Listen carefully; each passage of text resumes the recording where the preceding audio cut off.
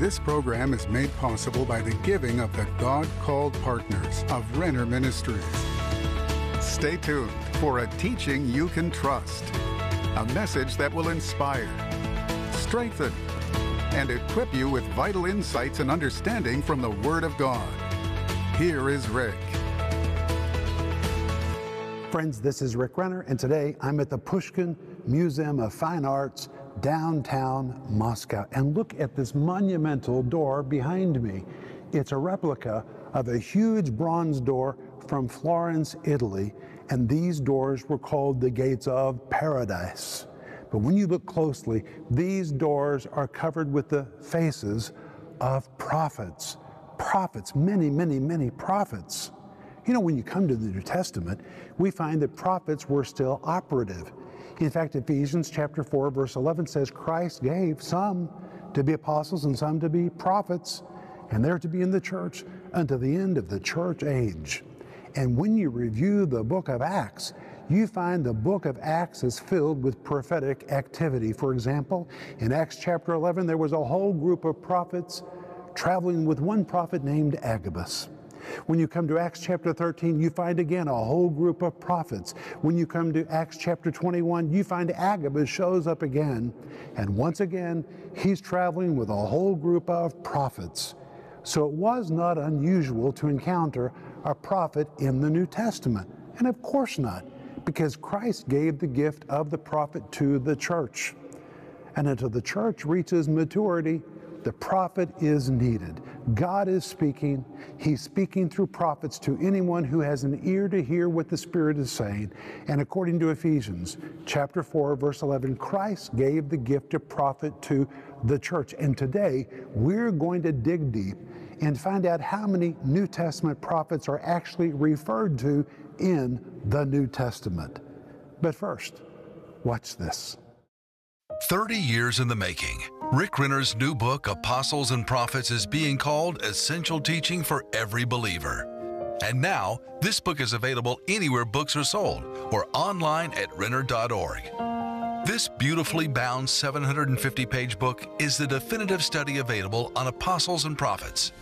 When you call or go online today and get Apostles and Prophets, you'll learn how this essential teaching has been overlooked in the modern church and why it's important for every believer to understand the Bible's definition of these roles. This book lays a biblical, spiritual, intellectual, and historical foundation to the words apostle and prophet. And I believe this book will biblically give you what you need to understand the roles of these gifts in the end-time church. Through its detailed information, Apostles and Prophets allows you to have correct apostolic vision for the church as it is laid out in the New Testament, and that we biblically understand the roles of apostles and prophets and how they are to function in these last days. Through beautiful illustration and detailed descriptions, you'll see what it was like in the early church and how early church leaders operated within these ministry gifts, and will make this book a treasure for you and your family for years to come. Call now to get Apostles and Prophets for just $30, or go to Renner.org. Great as a gift or for your own Bible study. Don't miss this special offer. My friend, I really want you to order my book, Apostles and Prophets. The subtitle says their roles in the past, in the present, and in the last days. I've been teaching this book in these programs, but today and tomorrow is the last day which we're offering the book. So if you want to order it, please go online or give us a call to place your order. And remember that we're offering you this series by the same title called Apostles and Prophets. It's 15 parts. And it's based on these programs. There's no way you can remember everything I've been covering in these programs because they have been so jam-packed with information and revelation about apostles and prophets. So please order the series so you can see it or hear it again. And remember that it comes with a study guide so that you can really get all this teaching down deep inside you. And my friends, when you reach out to us, always remember that we at Renner Ministries want to pray for you. In fact, you really can't get away from us without being prayed for. We are praying people. And if there's anything heavy on your heart or that you're facing, and you just wish there was somebody who could pray with you, well, here we are. Give us a call, send us an email, go online, and the moment we hear from you, We're going to agree with you in prayer, and Jesus is really going to do something spectacular. But hey, yesterday we looked at what and who were intertestamental prophets, and thank you for your response. I'm so appreciative when you reach out and let me know that the program is feeding you. But today we're going to move on, and we're going to see how many New Testament prophets are actually referred to in the New Testament. And of course, I'm teaching from my new book, Apostles and Prophets. I can't teach all of this because it's so enormous. That's why I want you to get your own copy of it. But the word prophet today is wrongly used very often in the church. And I'm sure that if the Apostle Paul were alive today and he saw the growing list of people who are called prophets, and you can see them in magazines, on television, and the internet, and all kinds of media. If he saw the growing list of people who identify themselves as prophets or who are incorrectly called prophets by others, I think he would simply be aghast. At the time of the New Testament was being written and the church was being established, the word prophet was a very important word. It was a respected term that was only applied to those who were bona fide, Christ-given prophetic gifts. And today this word is being used very, very loosely. And the problem is, when you use a word too loosely, you water down the meaning of the word. And the truth is, many have a drawing to prophetic things, but that does not make them a Christ-given prophet. Many people have a drawing to help churches get started, but that does not make them apostles. Many people have a deep, deep love for the lost. That does not make them a fivefold evangelist. Many people have a deep love for people and want to really care for people's souls, but that does not make them a fivefold pastor. Many people love the Word of God and even to share insights from the Word of God, but that alone does not qualify them to be a fivefold teacher. Prophets are real, and prophets are powerful, but only a handful of those that are called prophets really are prophets. And I'm convinced that people who use this term wrongly or who incorrectly use the term prophet to describe somebody else simply do it because they really don't understand what the word prophet means. That's why we really need to understand this subject. But words and terms are very, very important. And when a very specific term, like the word prophet, is used too freely or too loosely, it gives the false impression that there's a plethora of prophets in the body of Christ. And my friends, there simply are not. But in this program today, we're going to be looking at New Testament prophets, and the list I'm going to give you today is not all inclusive because there were traveling groups of prophets. We really don't know all of their names. We know some prophets that are named in the New Testament, and today we're going to be looking at some of them. And you're going to see that there were local prophets, there were traveling prophets, there were some apostles who were also prophets, there were female prophets, and you're going to see that in the early ages, just like today, there was a problem with false prophets. And in tomorrow's program, we're going to be dealing with the issue about false prophets. But when we come to Acts chapter 13, verse 1, we find that in the city of Antioch, there was a hub of prophetic activity, and it was amazing. And in Acts chapter 13, verse 1, the Bible tells us, "Now there were in the church that was at Antioch certain prophets and teachers, as Barnabas, and Simeon that was called Niger, and Lucius of Cyrene, and Manaen, which had been brought up with Herod the Tetrarch, and Saul." But notice verse 1 begins with the word now, and in Greek it is the little preposition de, which is an exclamation mark to make a powerful and dramatic statement. You could actually translate the verse like this. Now, amazingly, there were in the church that was at Antioch certain prophets and teachers. And then it gives the lists of these men. And Acts chapter 13, verse 1 does not specify exactly who were prophets and who were teachers, but when you read the Greek text uses certain parts of speech to indicate the first three were the prophets and the last two were the teachers. And this would mean Barnabas, Simeon that was called Niger, and Lucius of Cyrene functioned primarily as prophets, while Manaen and Saul functioned in Antioch primarily as teachers. But when you come to 2 Timothy chapter 1, verse 11, Paul tells us that eventually his calling expanded. And of course, we know that he was an apostle. And when you're an apostle, you have the ability to function in all 5 of the 5-fold ministry gifts. And when you read Paul's wording in 2 Timothy chapter 1, verse 11, it seems that he indeed functioned as a prophet as well. He says, whereunto I'm appointed a preacher, an apostle, and a teacher of the Gentiles. And Paul here says he was a preacher, and there are some scholars who allege that this word preacher refers to Paul standing in the office of a prophet. So if we stopped here, already in the New Testament, we would have Barnabas, Simeon, Lucius, and the Apostle Paul as individuals who functioned as prophets in the time of the New Testament. But then we come to another very powerful example in Acts chapter 11, a man named Agabus, another example of a New Testament prophet. This is prophet number 5. And in Acts chapter 11, we're told that a prophet named Agabus arrived in Antioch from Jerusalem with a whole group of unnamed prophets. So in addition to him, there were other prophets that were traveling with him. This entire group of prophets were endowed with remarkable prophetic insight concerning future events and with the power of explaining divine mysteries. And we read in Acts chapter 11, verses 27 to 28. And in these days came prophets, notice it's plural, prophets, from Jerusalem unto Antioch, and there stood up one of them named Agabus, and signified by the Spirit that there should be a great dearth or a famine throughout all the world, which came to pass in the days of Claudius Caesar. But that word signified really means to signify, to give a sign, or to give an alert. And it pictures a dramatic foretelling of a coming event. And in this case, it was a dramatic warning of a famine that was going to come to the entire civilized world, or the Roman Empire at that time. But notice it says that Agabus gave his prophetic alert by the Spirit, which is a translation of the Greek word dia. And this little word dia can be translated through the Spirit or by the Spirit. It conveys the idea of instrumentality or agency.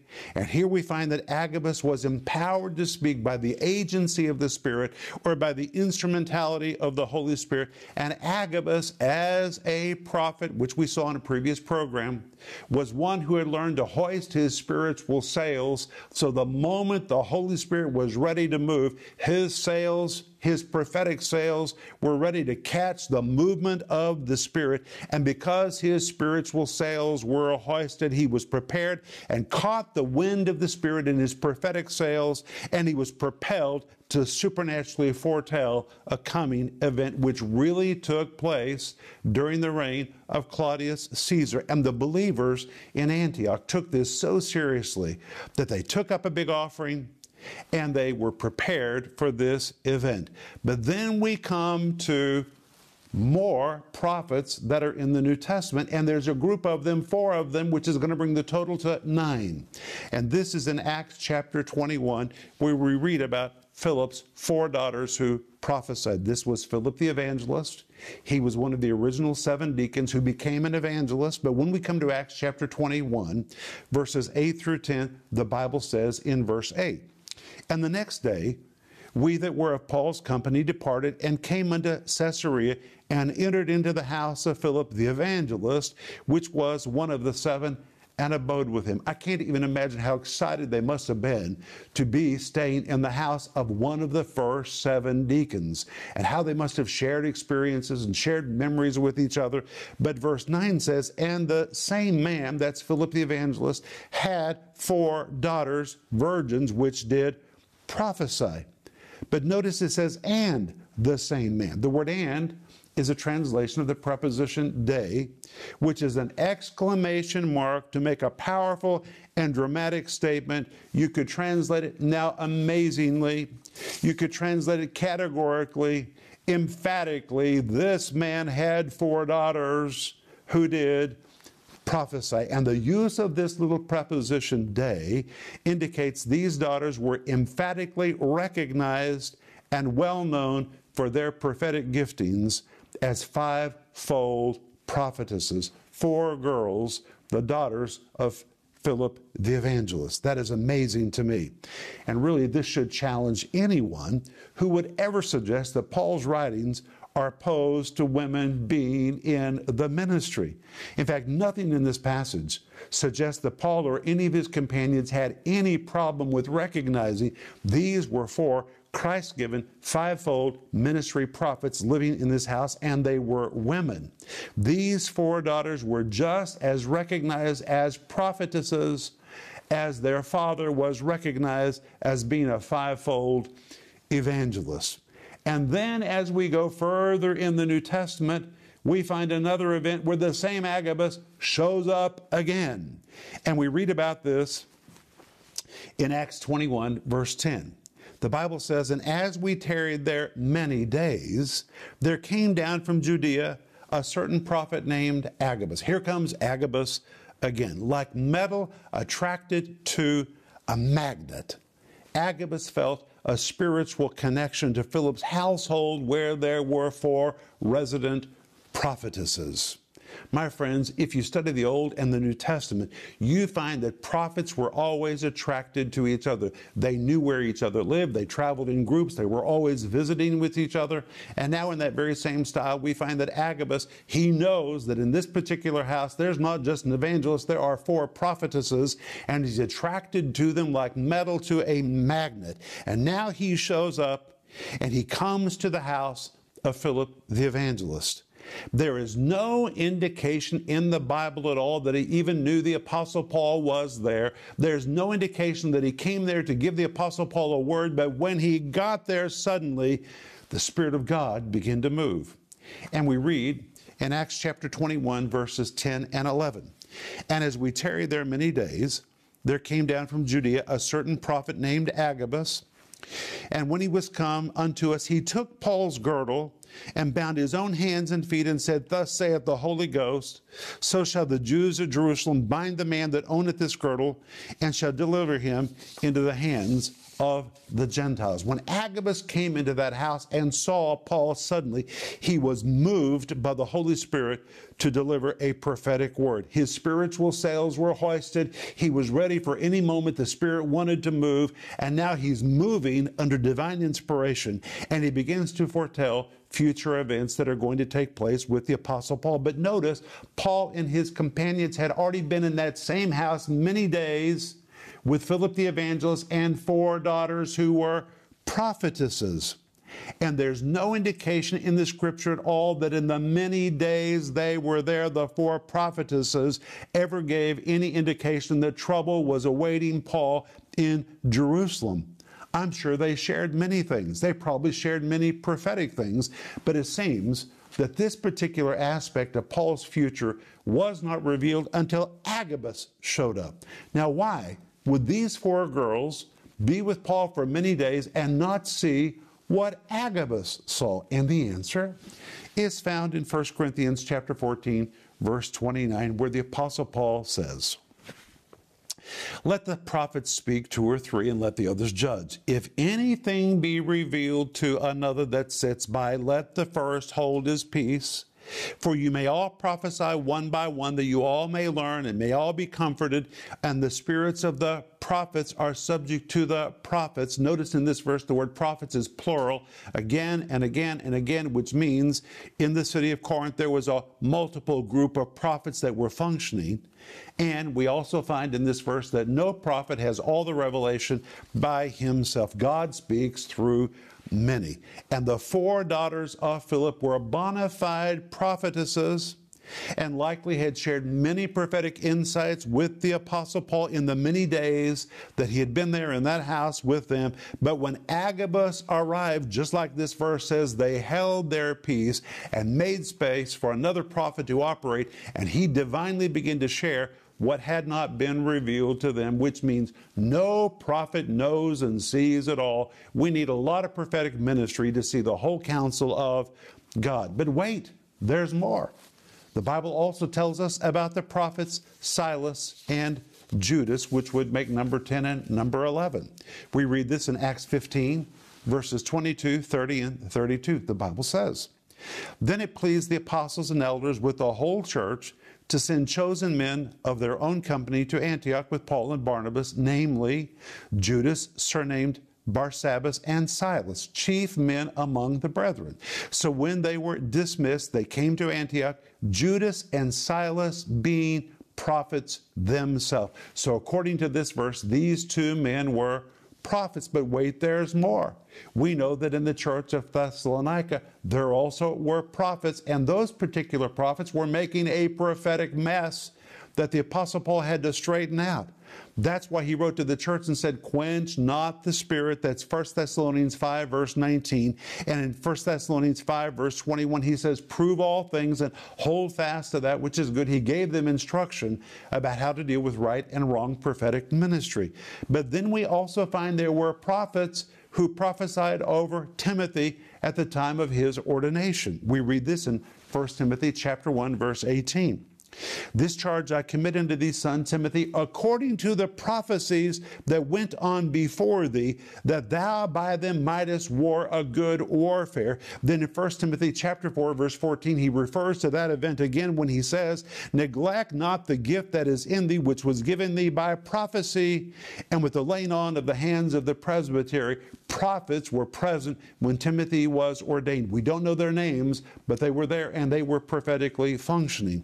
Then finally, we come to the book of Revelation, and in Revelation chapter 11, we find there will be two end-time prophets who will be so supernatural, energized by the power of God, that no one will be able to stand against them until the beast kills them, after which their bodies will be displayed in the streets for 3 days, and on the third day they'll be raised from the dead, and they will ascend into heaven, and the whole world will see this event take place. But if you put all of this together, we have the 11 specific names of prophets plus a whole company of other prophets that were active during the time of the New Testament.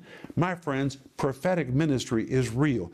God has given the gift of the prophet to the church. We just need to understand who they are and who they are not, and that leads us to tomorrow's program, where we're going to be talking about how to recognize a false prophet. It's going to be good and it's important, so don't miss tomorrow.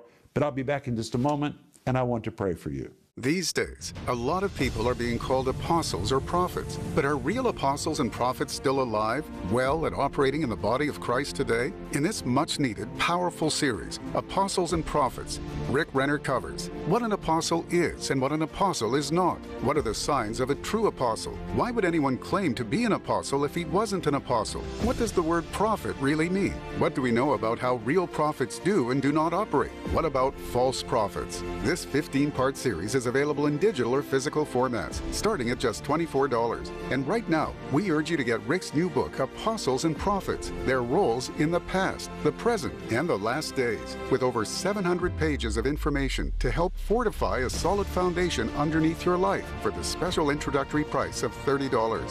Joseph Z., founder of Z Ministries and best-selling author, says, armed with his Bible, historical examples, and decades of tenured experience, Rick has produced a scholarly masterpiece that will right-size the mania, purge the dysfunction, confront willful ignorance, and cause celebration among the lovers of the Word of God. And Flashpoint host Gene Bailey says this is not a stuffy manual on how to be an apostle or prophet. You will want to keep this book nearby the next time a question arises on the subject of apostles and prophets. Don't miss this exciting offer, the 15-part series, Apostles and Prophets, and the insightful and penetrating book, Apostles and Prophets. Call the number on your screen or go to Renner.org to order. Call or go online now. Hey friends, this is Rick Renner, and today I am standing in the foyer of Rick Renner Ministries in Tulsa, Oklahoma, and I just wish I could pick you up and bring you here to see all the wonderful ministry that is happening in this facility, where we receive thousands and thousands of phone calls from people just like you who reach out to us for prayer and for teaching they can trust. Proverbs 10:21 says, the lips of the righteous feed many, and we know that's our job. Our job is to feed many. And I want to say thank you to you for everything you've helped us do with your giving. You helped us construct our studio, purchase this building, and now in phase 3 of our ministry expansion program, we're wanting to pay this facility off so we can liberate all that money to take the teaching of the Bible around the world on additional channels and venues. And by being a part of our giving team, you can really help us make this happen.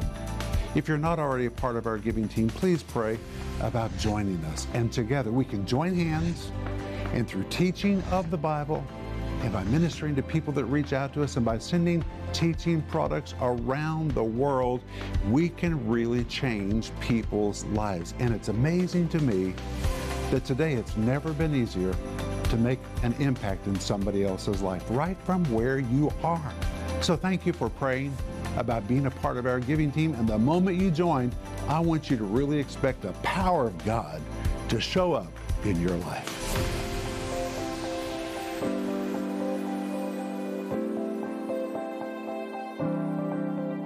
I want to remind you to order my series called Apostles and Prophets, Their Roles in the Past, Present, and Last Days Church. It's 15 parts based on these programs, and it comes with a study guide. My friends, these programs have simply been jam-packed. I know you cannot possibly remember everything that we've covered, but it's revelation that you need to get down deep inside you, and that's why I want you to order the series and the study guide.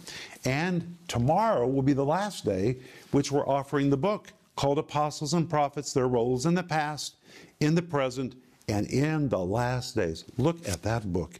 And my friends, in the very center of this book, there's a full-color illustrated section which will help you understand everything that you're reading in this book. You will devour this. It will be a resource that you will go to again and again.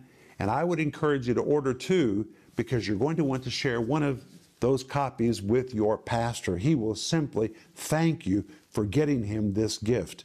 But I want to pray for you.